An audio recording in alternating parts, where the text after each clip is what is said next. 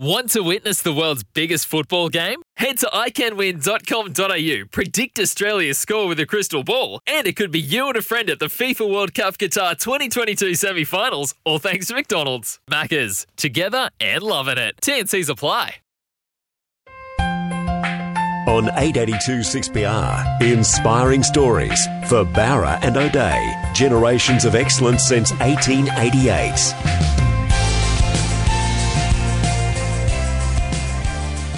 Hello and welcome to another edition of Inspiring Stories brought to you by Bauer and O'Day, doing ordinary things extraordinarily well. My guest for this edition of Inspiring Stories has done a lot of things extraordinarily well over a number of years, and you'll get to know some of the many, many hats that my next guest has worn over the years. He's been an artist on just about every level you can imagine, and among other things, he's actually the Fremantle Dockers' #1 ticket holder. So a big hello and welcome to Dr. Richard Walley. Hello, fantastic to be here. Thank you for coming in. I want to get to your extraordinary life and your career, your adult life at least, shortly. But tell us about your childhood. I know you were born in Meekatharra, but you grew up south of Perth. But what are your memories of Meekatharra in the 50s? None at all. Right. My story starts years before I was born. Yep. My mother was a part of the stolen generation, and my father was born in New Norcia Mission, so they were part of that early stolen generation, era. And so my mother and father both had families before they met each other, so I had older brothers and sisters before I was born. Right. And particularly my older brother and sister from mum's side and my older brothers and sisters from my father's side were all put into missions at different times. And they were, my older brother and sister from mum's side, they were taken off at a quite young age.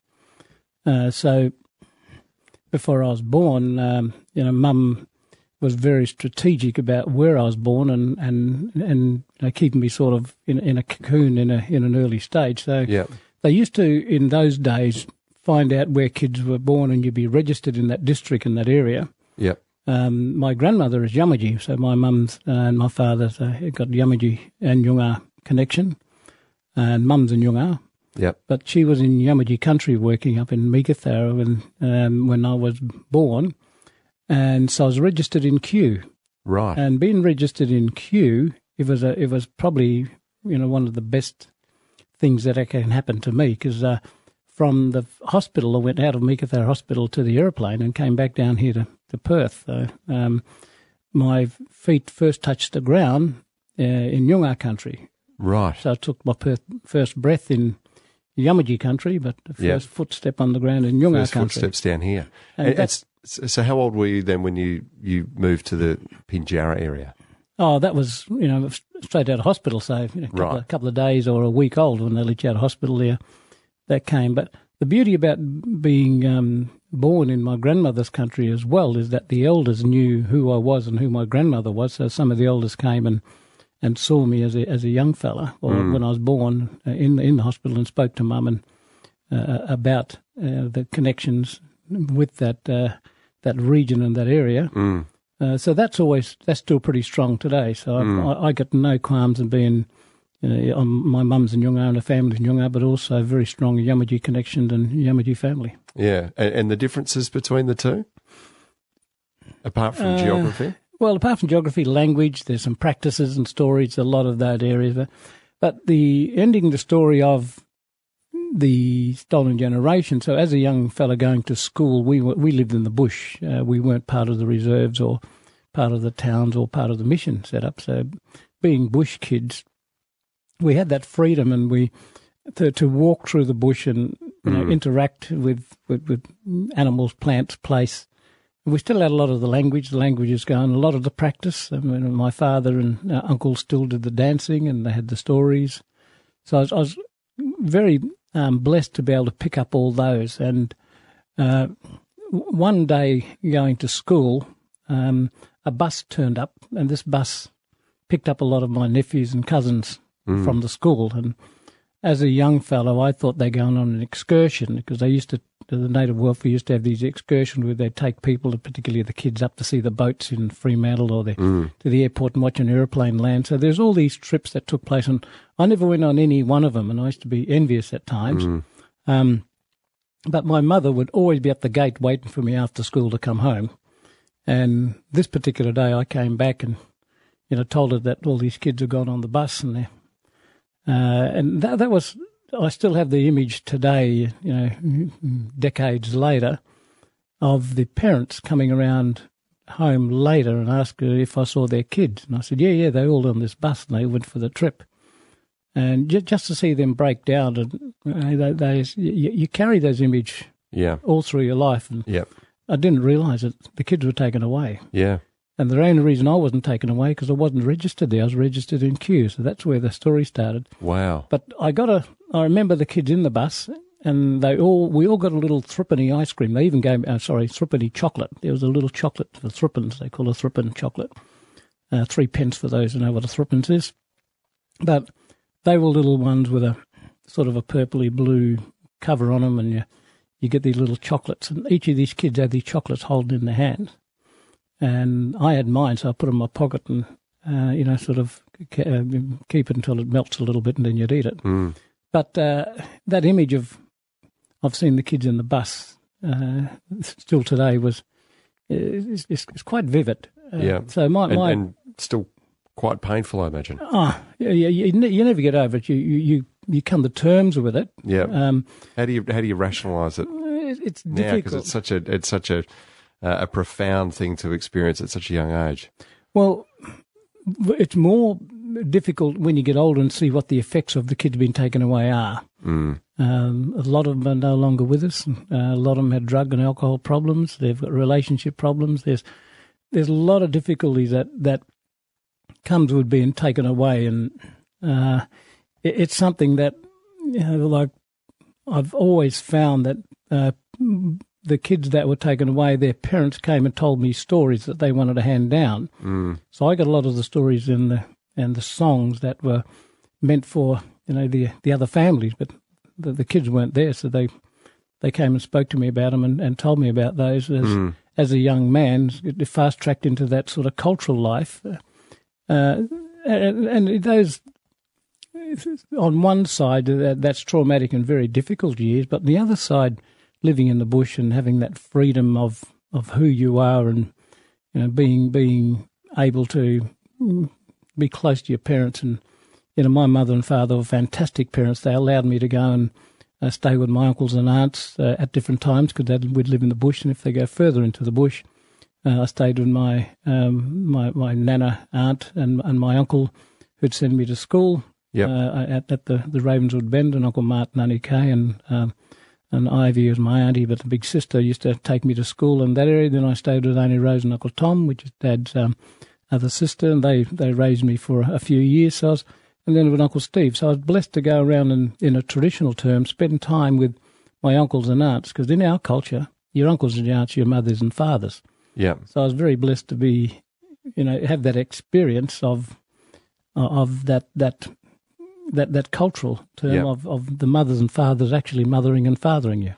You obviously absorbed a lot of those stories and the dances and the songs at the time, because it's played such an important role in your life ever since. Was there a point where you realised the significance of what you were absorbing? Not until much later, when I found that as a young fellow, there was a lot of meetings that I'd go to with my uncles, and they were very, very strategic and inclusive. They always made sure that if they did something, that it was beneficial for everyone and not just themselves. And that was something that it installed in me at an early age. And I found that things like dances that we do our traditional dance in the bush, but also my uncles and aunts and mothers and fathers were all also good at contemporary dance. So as a young man, I learned how to do the gypsy tap and the foxtrots and the Pride of Erins and the barn dances, and we can do all those those waltzes as good as anyone. Yeah. And I think that was fantastic to be able to look at both sides. And also, as a young man, I was brought up listening to the radio. The radio had sort of three types of programs on, and those programs were the rock and roll, of course, of the day, which is fantastic. We liked our rock and roll. But it also had the classics, and I used to love the Strauss waltzes and listen to those classics. And the other one was country and western. Yep. So as a young fellow, I got used to listening to these different rhythms and beats, and as well as our own singing. So when I started to play music, it wasn't hard to look at different genres of music rather than being brought up with one.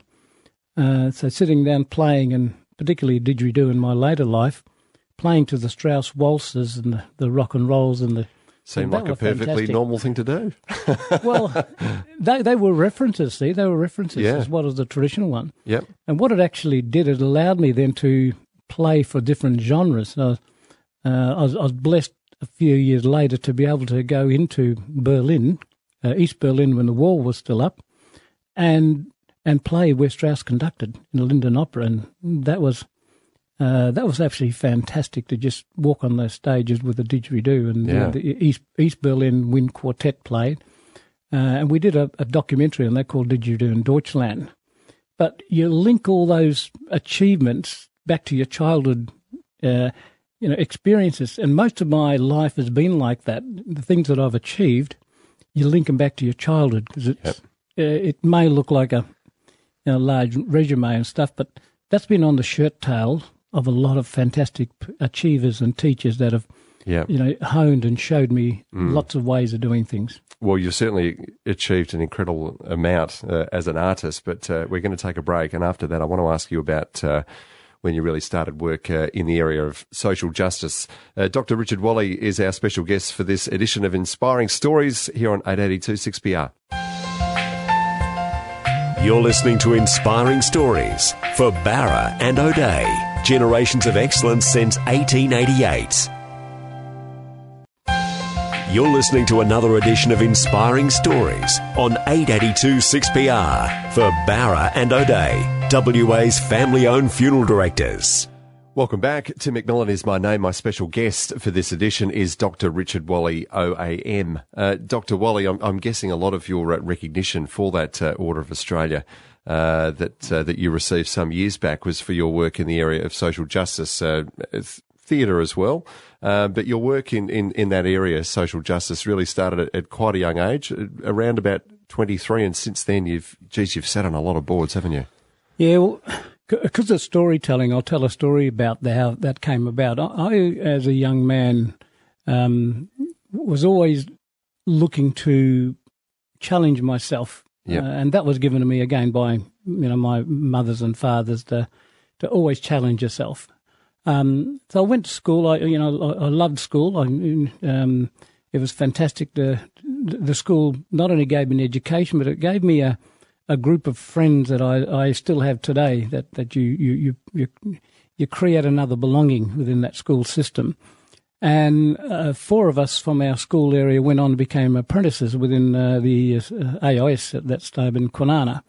And we went through our apprenticeship together. So that friendship was pretty tight. And as a young apprentice, it was a learning curve, again, by the tradesmen and another group of people who will teach you things about not only the trade that you're on, but other things they teach you about. Like I come across a lot of unionists in those early times, and I found that they were absolutely fantastic for me, because they were saying, these are the things that you could achieve, and this is why we have a union movement. And I found a bit of the history that the unions were also very supportive of Aboriginal issues for a number of years. So that became another association that I still have today, and I do May Day marches. I do that. But that apprenticeship led me on to being a tradesman, and then I went and did specialist welding. So I went to X-ray A grade overhead stovepipe welding. Went back and did night school to get those other qualifications. And one summer I was actually in the shipyards welding, And then during that time, I went to visit a friend, and that friend introduced me to another fellow who came into his office. The friend was called Neil Phillips, and he's working in Perth. And Neil said to me, "Oh, this is Rob. Rob, this is Richard." And he said to me, "So you're Violet's son?" I said, "Yep." He said, "That's my mum." I said, "You're kidding," because we've been looking for Rob. Wow. For years, because he's my older brother that was taken away. Yeah. And he was put into Sister How Kate's. long had you been missing him for? Over 20 years. Wow. And he was put into Sister Kate's, and Mum and I used to go up twice a year to Sister Kate's to visit him. And I'd take a bag of lollies and a bag of clothes, and we'd sit at Sister Kate's and wait. Because you had to write a letter to the native welfare in those days before you can go and visit any of the kids. So Mum would write those letters and to get the permission to go and see him. We went up for a number of years and never once did we ever see him. And so, to see him at this stage, and he and I got on quite well, and we had a conversation, and he offered me a job in New Era Aboriginal Fellowship. And I said, "Look, I'm not interested in the politics or in that area. I'm a Boilermaker and I've got my qualifications and I'm earning good money and I'm doing quite okay." Yep. But he said two things that sort of changed my mind. One of them was, "Well, you can start at 9 o'clock." And that was fantastic, and finish at 4, because I was starting at 6 at that stage. And the other thing is, you got a fan in the office. And in the middle of summer, in the hull of a shipyard, I was working at ASI at that stage, the shipbuilding industry. I said, "Well, this would be fantastic for 3 months until the heat goes over, and I'll come back and do some welding." During that time, I found that there was a lot of movements in the social justice area by some old people. It was a combination of Aboriginal people and Quakers at that time in the New Era Aboriginal Fellowship. And again, I ran into a couple of old tutors and teachers there, like Mrs. Hanson, Mrs. Isaac, Lorna Hume, people like Uncle Arthur Prosser and Uncle Eddie Bennell. And these became, again, another group of teachers and mentors who showed me what they were doing in the social justice area. They got me in as a young man. And because of the background I was brought up with, particularly with strategic planning, like, you do a Boilermaker, and in those days we used to do our own drafting. So we did drafting and we do planning and set out how. So I used the same methodology of putting programs and projects together, which the old people enjoyed. And they gave me a lot of rope. And of course I made a lot of mistakes, but they're always there to support you. And they enjoyed the way I put some of these projects and programs together and budgeted them and spoke about things like inflation, which they didn't cater for before, and said, you've got to put in for more this year. So that sort of stuff was very important for me, because it taught me then how to work with a team of other people outside my family. And their guidance was absolutely brilliant in that area. So I then got to meet a lot of professionals, people like lawyers and doctors, and we ran the New Era Aboriginal Fellowship under the guidance of another great mentor for me, was Ken Colbung. And so Ken led us through this era. I was his admin officer. Then he went off and started another organisation, and then I became the executive officer as a young fella.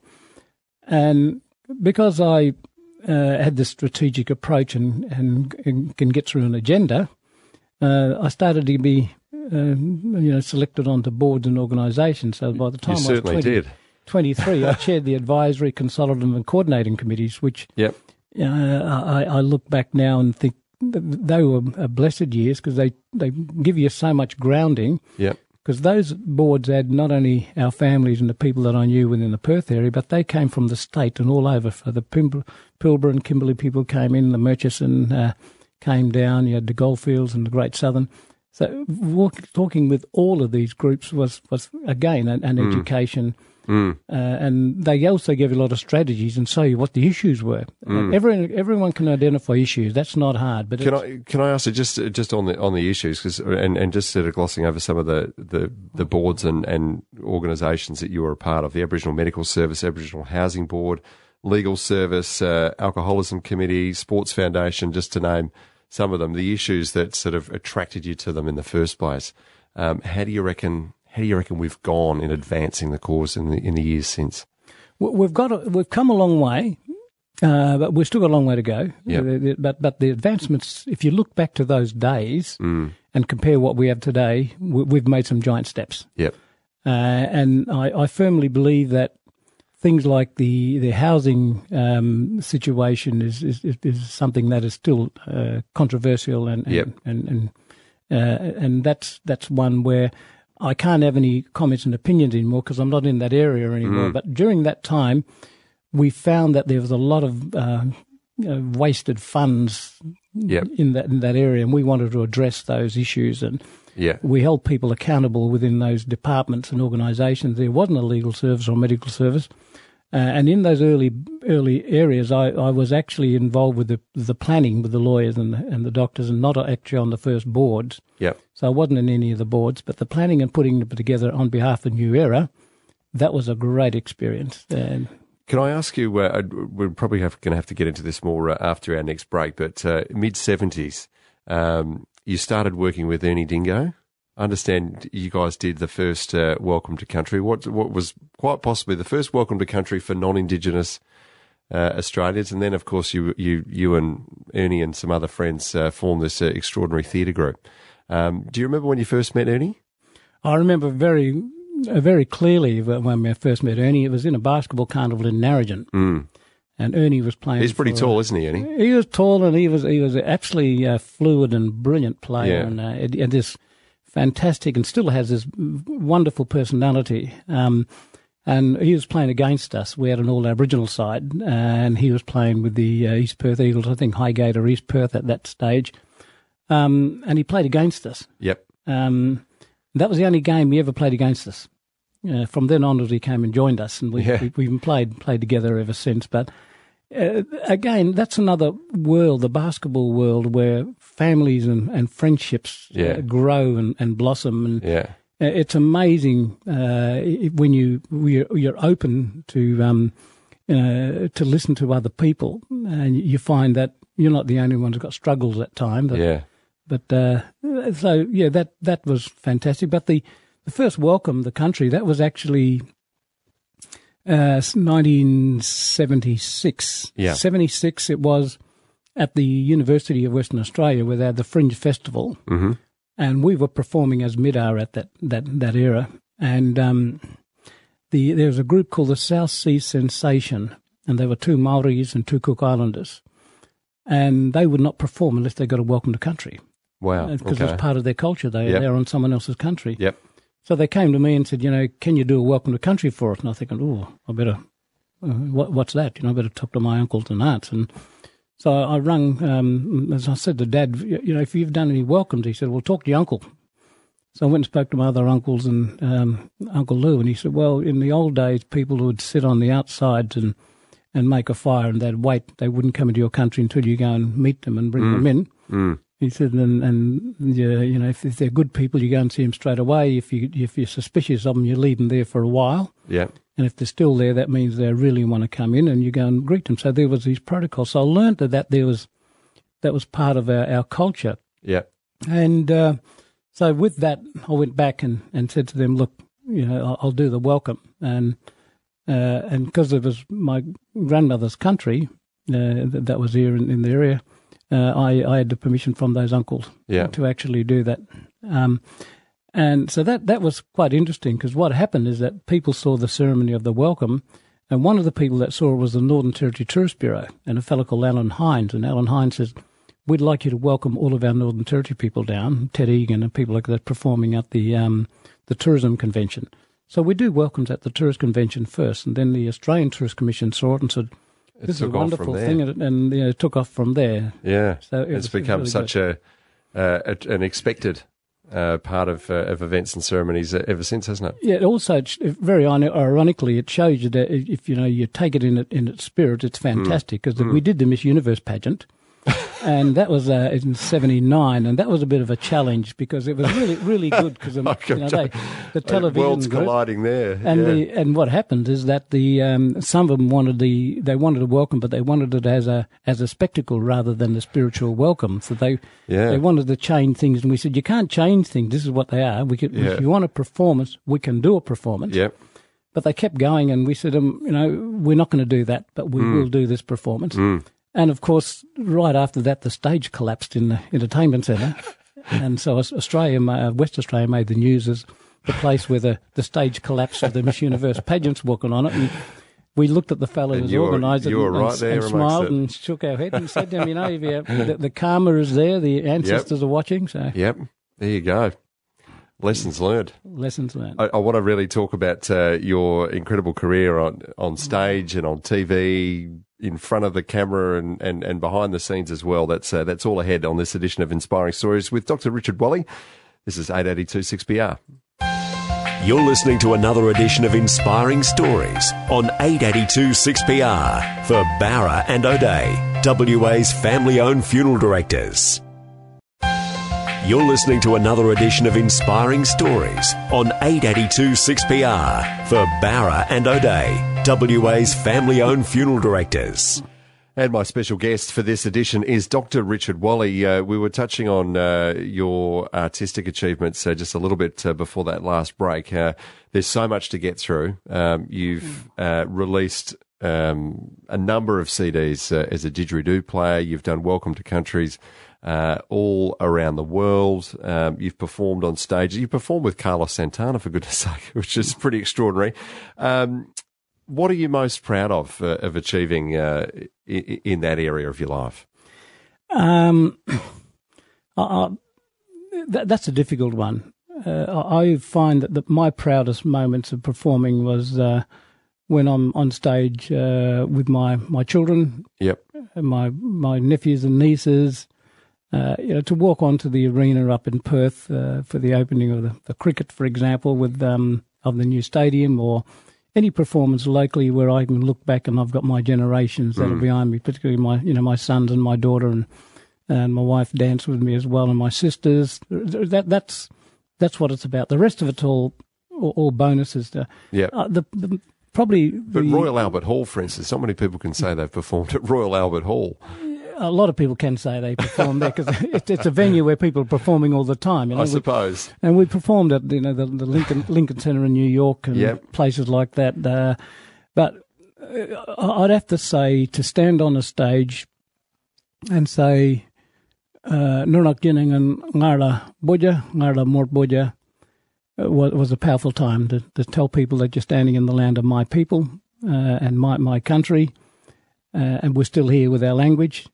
And behind me on that stage was the Queen, the Prime Minister, the Premier, and the Lord Mayor of Perth. And I think to make that statement that we as a culture are still here and that this is still our country and we're still very ingrained in it, and that to me was probably the highlight. Yeah. Particularly for what we started off with the legislations and the tragedies that our people have been through. I must mention that it took another 10 years before I caught up with my sister.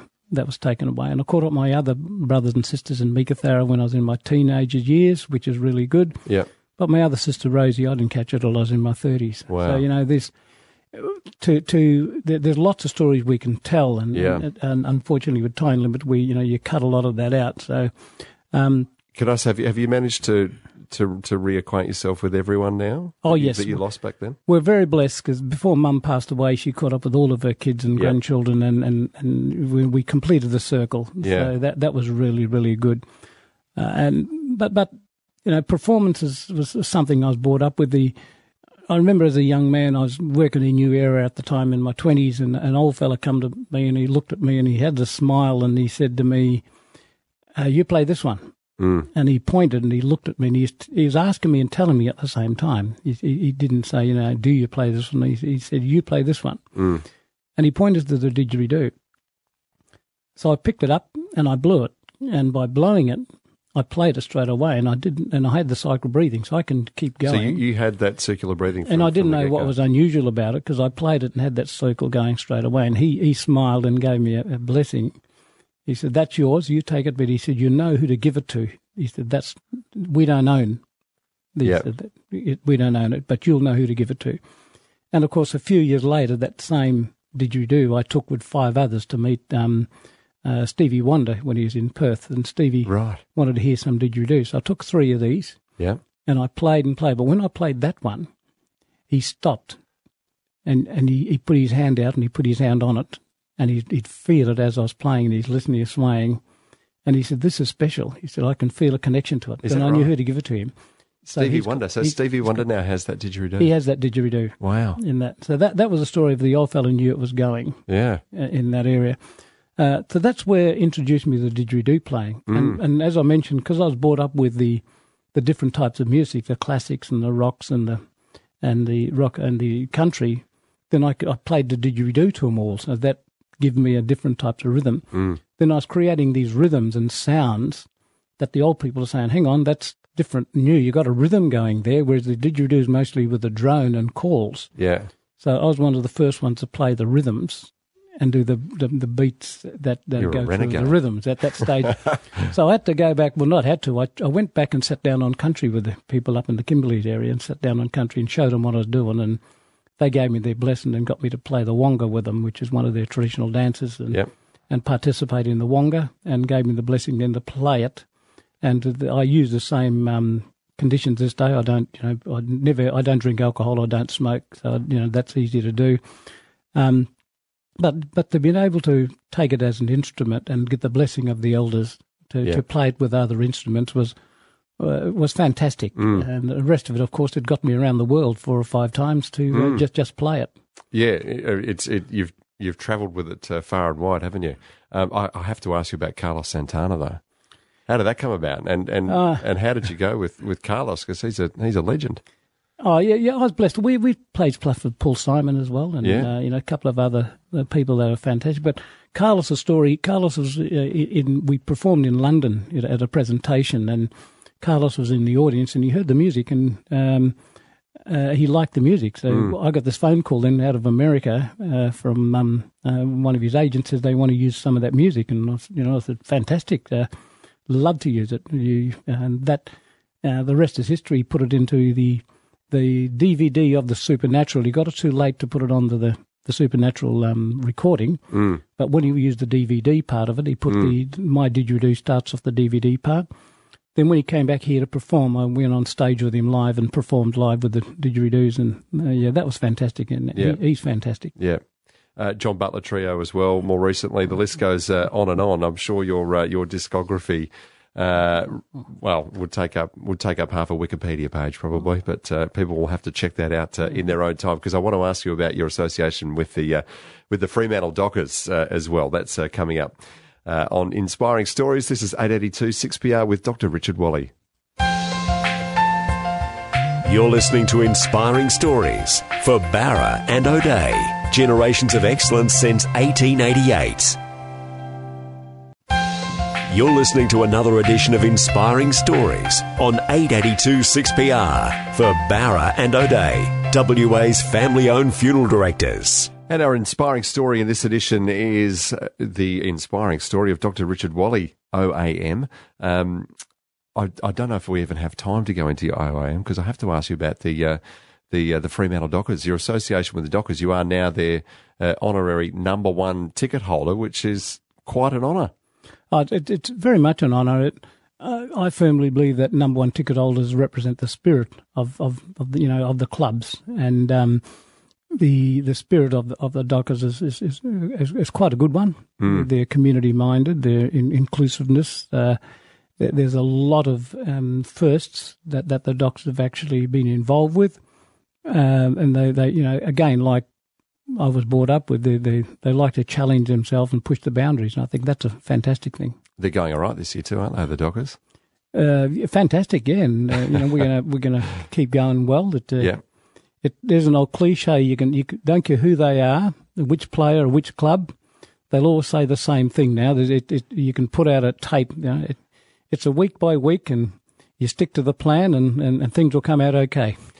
Now you have also you've helped design a couple of the jumpers for Indigenous round 2. What does that mean for you as someone who's been such an advocate for Aboriginal recognition over so many years, to be able to contribute to something as important as Indigenous round? What does that mean to you? Well, it goes back a few years before that. We worked with the Waffle, and we designed in South Fremantle and Claremont with Brian Sikatosko and Brad Collard and Todd Shimon, they were fantastic, as well as the presidents and the clubs of the clubs. They really supported this change. So we just designed this jumper, which is the first in any major sporting event in Australia, arguably the world. And within a couple of years, the whole competition was wearing the jumpers, which is fantastic. And that led into, the AFL seeing that was a good idea. But we designed the Dockers jumpers well before they actually allowed us to use it. At that stage, you had to have permission to use the different one because you can only have one different jumper through the year. And I think it was the Starlight Foundation, which is a fantastic cause, at that design. So we had it in store for a while. And that then came out, and that was working with Roger Hayden. So what the Fremantle Club do, they work with the past players. So the first one is Roger and I got together and got the story and put the design down. The second one, Dale Kickett, was absolutely fantastic because Dale came up with the concept and the idea. Then he and I'd sit down and design it, and that's how it actually came about, the second one. So bringing the players together as well as, sort of myself as a designer, I think it was a fantastic thing. Mm. Can I ask I hate to steer away from your list of achievements because they are many, but and venture into the world of politics here. But can I ask you about Australia Day? What do you think about the debate around changing Australia Day? To me, it's a no-brainer. It's about, if you're talking about Australia Day, it's all about dates and relevance of those dates. And if people sit down and have a look at it, and they say, "What is Australia Day about?" Australia Day is about nationhood. Mm-hmm. It's about us coming together as a nation. Now, nationhood is stronger in that context than statehood, and it's also, definitely stronger than colonisation.